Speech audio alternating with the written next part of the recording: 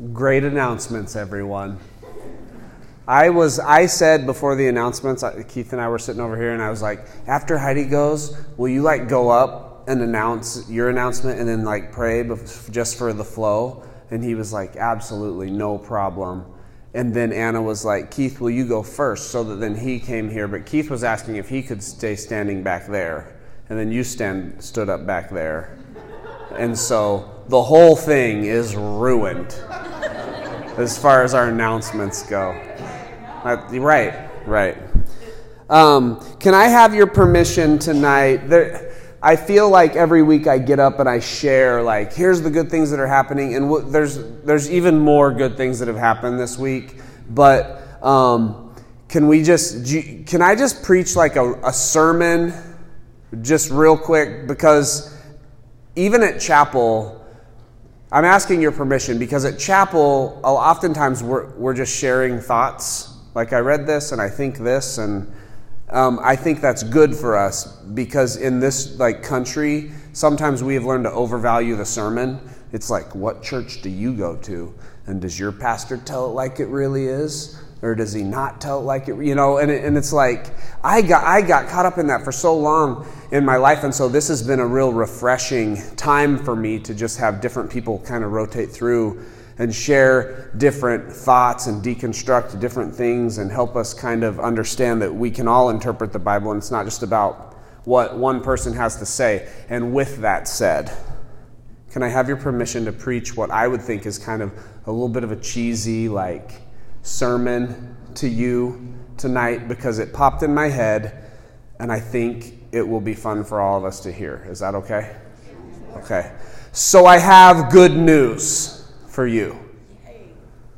Not bad news. I read a quote by a famous author this week that said, "We can't understand the good news until we understand the bad news."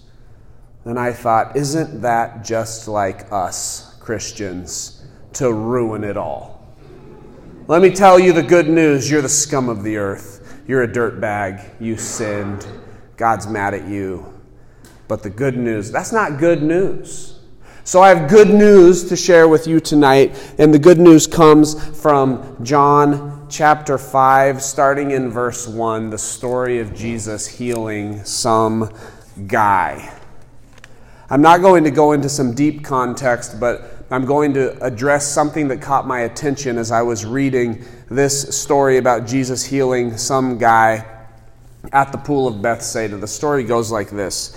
Sometime later, Jesus went up to Jerusalem for a feast of the Jews. Now there in Jerusalem, near the sheep gate, a pool which in Aramaic is called Bethsaida, and which is surrounded by 5 covered colonnades. Thank you for all of those details, John. Here a great number of disabled people used to lie, the blind, the lame, the paralyzed. One who was there had been an invalid for 38 years. When Jesus saw him lying there and learned that he had been in this condition for a long time, he asked him, "Do you want to get well?" This is why Jesus always knew the answers to the questions he was asking people. He just asked really obvious general questions. Of course the guy wants to get well. That was a joke. "Sir," the invalid replied, "I have no one..." See, in a normal sermon, I would say that in a church. If I'm preaching a church on Sunday, I'd be like, Jesus asked these general, and everyone would be like, "Oh, he's so funny. We want to listen to everything he has to say." You guys are deeper than that. So you don't let me get away with this, cheesy, borderline Sunday morning, humor. "Sir," the invalid replied, and this is an old translation because I'm not sure that would be allowed to be said at this point. "I have no one to help me into the pool when the water is stirred. While I'm trying to get in, someone else goes down ahead of me." There was a belief that an angel came and stirred that water, and if you were first into that water, you would be healed. And for 40-some years, this guy never was able to be first, even if he sat really close to the side of the pool. Then Jesus said, "Get up, pick up your mat and walk." At once the man was cured. He picked up his mat and walked. Now, this moves over to Nehemiah chapter 3, which you can try to find in your Bible while I'm talking a little bit. I just open in the Old Testament until I finally land on the book. Nehemiah is small, so you're going to have to get very lucky with it. Now, Jesus walks into Jerusalem, and he's there, and all these sick, crippled people are lying by the pool of Bethsaida, and they got there by way of the sheep gate, which is weird because that's the gate for the sheep. But I can understand it in that time because you don't want to be around people who are crippled or who are sick because you don't want to get their voodoo on you. There's so many things in Deuteronomy and in Leviticus and in all these old laws, like somebody's sick because there's sin in their family's life and you don't want to be near them. Like that's the belief. And here Jesus comes walking in through the sheep gate, and he's like in the middle of these people, fearless and ready to bring healing. And yet, this is how he has to find them. By the sheep gate, by a pool that everyone said has been filled with magical waters, and that's how you're going to find healing, not like a doctor's here to work with you. No, go to the magic pool through the animal entrance, because this is where you're far away from us. And Jesus finds himself in the middle of that. Now, that's curious to me, not because Jesus finds himself in the middle of that, because Jesus always finds himself in the middle of that. The curious thing to me was, why are these people by the sheep gate? Because that's just how my mind works. I'm like reading this, and I'm like, John, why are you telling this is by the sheep gate? Why the sheep gate? Why couldn't it be by some other weird gate? Why couldn't they been outside with the lepers? Why are they by the sheep gate at the pool of Bethsaida? So I Google sheep gate, and I find out there's this guy named Nehemiah who has a book named after him in the Old Testament, the same Bible. And Nehemiah shows up to Jerusalem when the walls are completely wrecked. The city has been laid under siege. It is destroyed. It is laid bare. And he happens to be cupbearer to the king, so he has the finances if he has the nerve to just ask, please let me go rebuild my city, because I believe it's the city of God, the city of the Lord. The king says, yes, you can go do this. And I think it's like a 3-month period. It might be longer. I should have researched that before I said it. But if I say it confidently on a Sunday, everyone believes it anyways. So in 3 months, Nehemiah rebuilt this wall, and Jerusalem is restored. But most of Nehemiah is God telling this guy what to do with all the gates. Take care with the sheep gate. Do it this way. The emerald gate. The gate to the Wizard of Oz. Like whatever gate it is. There are so many specific rules, and Nehemiah follows every single one of them to a T. And he explains to people, here's what needs to happen. And so we find the gate way before Jesus enters the scene, being built. And here's what happens with the sheep gate in Nehemiah chapter 3, verse 1. Eliashib, this is Nehemiah's grandfather, who joined to build the thing. Eliashib, the high priest, and his fellow priests. Priests. Okay? The strong ones. The ones who were good at, the priestly duties, which was killing people and animals and things like that. Went to work and rebuilt the sheep gate. They dedicated it and set its doors in place. I will read it again, because it is a verse that doesn't matter unless it's tonight and we're talking about it. Eliashib, the high priest, and his fellow priests went to work and rebuilt the sheep gate. They dedicated it to the Lord and set its doors in place. And they're like, God, we dedicate the sheep gate to you for your purposes, Lord, for your sheep. May they be sheared peacefully. May they be remarkably full of wool. May their sacrifice be worthy of you. May, as they pass through the gate of sheep, they walk on level ground. Do you guys hear my sarcasm a little bit? They dedicate the sheep gate to God. They have no idea what it is fully going to be used for. Later, Eliashib gets in a lot of trouble because he takes a bribe and lets some dude use the sheep gate for his own business. So he actually doesn't even use it all correctly, but he dedicates it. And they say, God, this sheep gate is yours. Fast forward to Jesus standing in the middle of a bunch of people who are crippled and hurt and broken and rejected and untouchable. Jesus enters through the sheep gate, where they have entered through the sheep gate, and he starts to do his magic. I promise you, this Eliashib guy had no idea what he was building when he built it. And I would bet money that Nehemiah didn't have a huge idea of what was going to happen. They were building their city to take it back for their God. They were dedicating it to their God. And they didn't yet understand that their God was going to walk in one day through this sheep gate that you dedicated to the Lord and restore a crippled man who had been oppressed and ruined his whole entire life. Now, this is where this is good news, because there's two ways to take this sermon.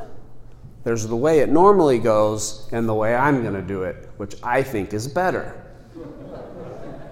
The way it normally goes, you all have a sheep gate in your life, something that you have built. And God wants to use that gate. Are you going to let him? Or are you going to close that gate? And I can go on and on and on, right? I can really drive it in. We could have an altar call, and 90% of you would be up here. Minus Rob Feeman, who's like, nope, not falling for it. And then there's this way. I have good news for you.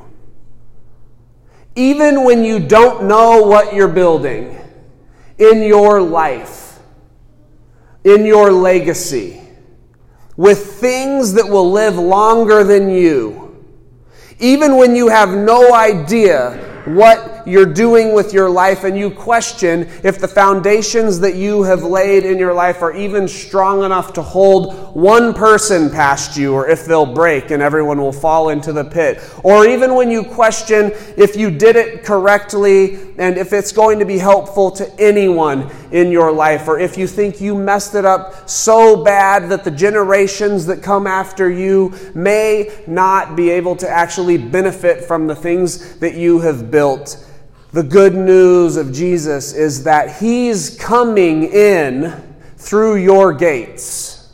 He's coming in through your walls. He's coming in through the things that you construct, whether you do a good job of constructing them or whether you do a bad job of constructing them. Because I promise you, the intention of the sheep gate was not to be a collection pit of people who were crippled and had to beg for their lives so that the priests could be over here. No, it was designed to be built by the priests so that the priests could be in that space, so that when people come into that space, the priests can perform the stuff they're supposed to perform. And just because the priests built it and then left it for a bunch of lonely people to lay in a pile around a magical water pit for the rest of their lives. Just because that happened, it didn't change the reality that Jesus was coming. See the sermon? Cheesy sermon? Jesus was coming.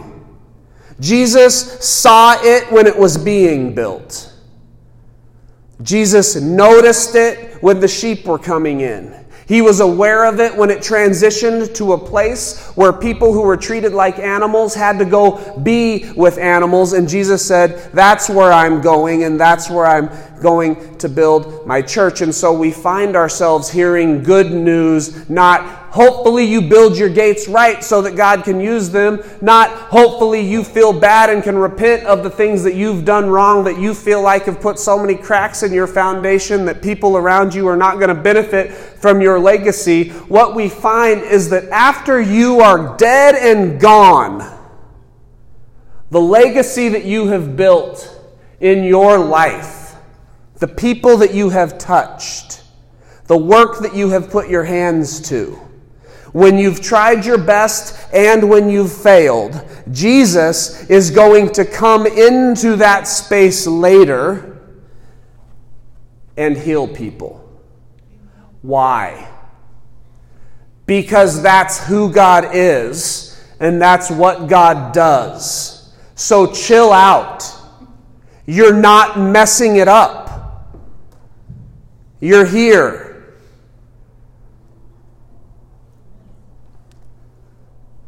And so we wrote a Facebook post saying, we're going to plant a church. And I got so many calls and emails saying, here's how you do it right, and here's what you need to do, and you're not doing it this way. But I know in my heart of hearts that when we try to do something and when we try to build something and we have the humility to say, I don't have a clue, God. I dedicate it to you. It's yours. My life is yours. Take it. I need you to do something with me, Jesus, because I don't know what I'm doing and I feel like I mess it up a lot. All of a sudden, we enter into this weird space in the universe where the same God who spoke the entire world into existence says, I promise that I will take up space in the spaces that you build. And you don't have to worry because I'm going to establish legacy. And so Eliashib, the high priest, had no idea the impact of the legacy of what he was putting his hands to thousands of years before God himself walked into that space. And even through all the brokenness and the way that it was being used to harm people, to hurt people, to set people off to the side, even though it was not done perfectly, and it was, as a matter of fact, done way more imperfectly than perfectly, because God is who God is, the impact of Eliashib, the legacy of this person who built this gate, travels through time. And we see a crippled man picking up his mat and walking. This is not the type of sermon that keeps people coming back to church, but it is the good news, and it is true. Now, because it's a Sunday morning sermon, I have to transition it to your life now. The things you're building in your life.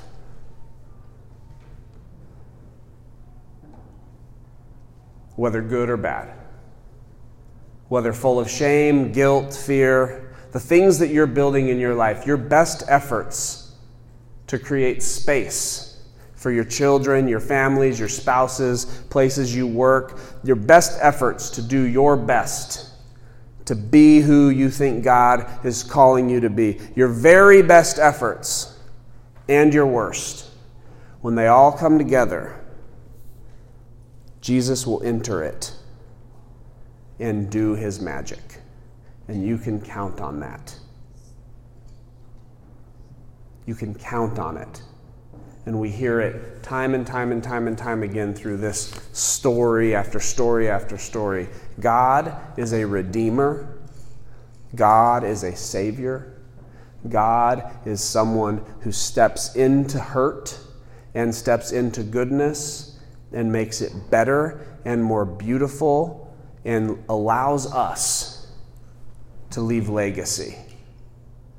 And I am excited tonight about my legacy because it's not in my hands.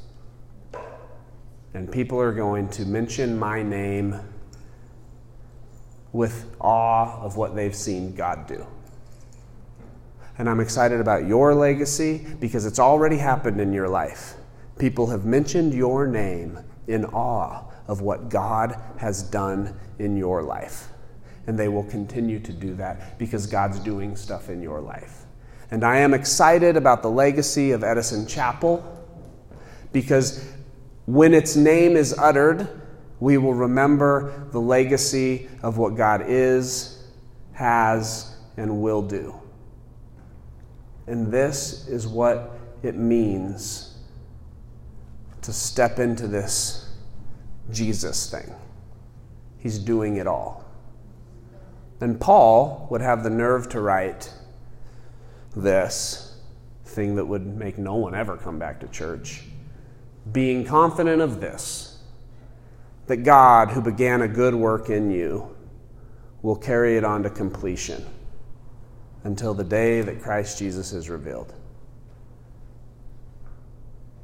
This neighborhood will be empowered. Your life will leave a legacy. And this church will be remembered as one that helped establish the legacy of God. And that excites me. And that's a reason to worship, and that's a reason to celebrate. So thank you for letting me do my cheesy Sunday morning sermon. The point is you don't have anything to do. But if you need to, for your own peace of mind, when we step into worship now, just dedicate it to God. And stop trying to take control of it. Because Jesus is coming in. And Jesus is a healer. Father, thank you that we can be here at the end of the week. Thank you that we can remember who you are and we can remind ourselves of good news that's going to last past our legacies and that's going to change lives through us even when we're gone. In Jesus' name.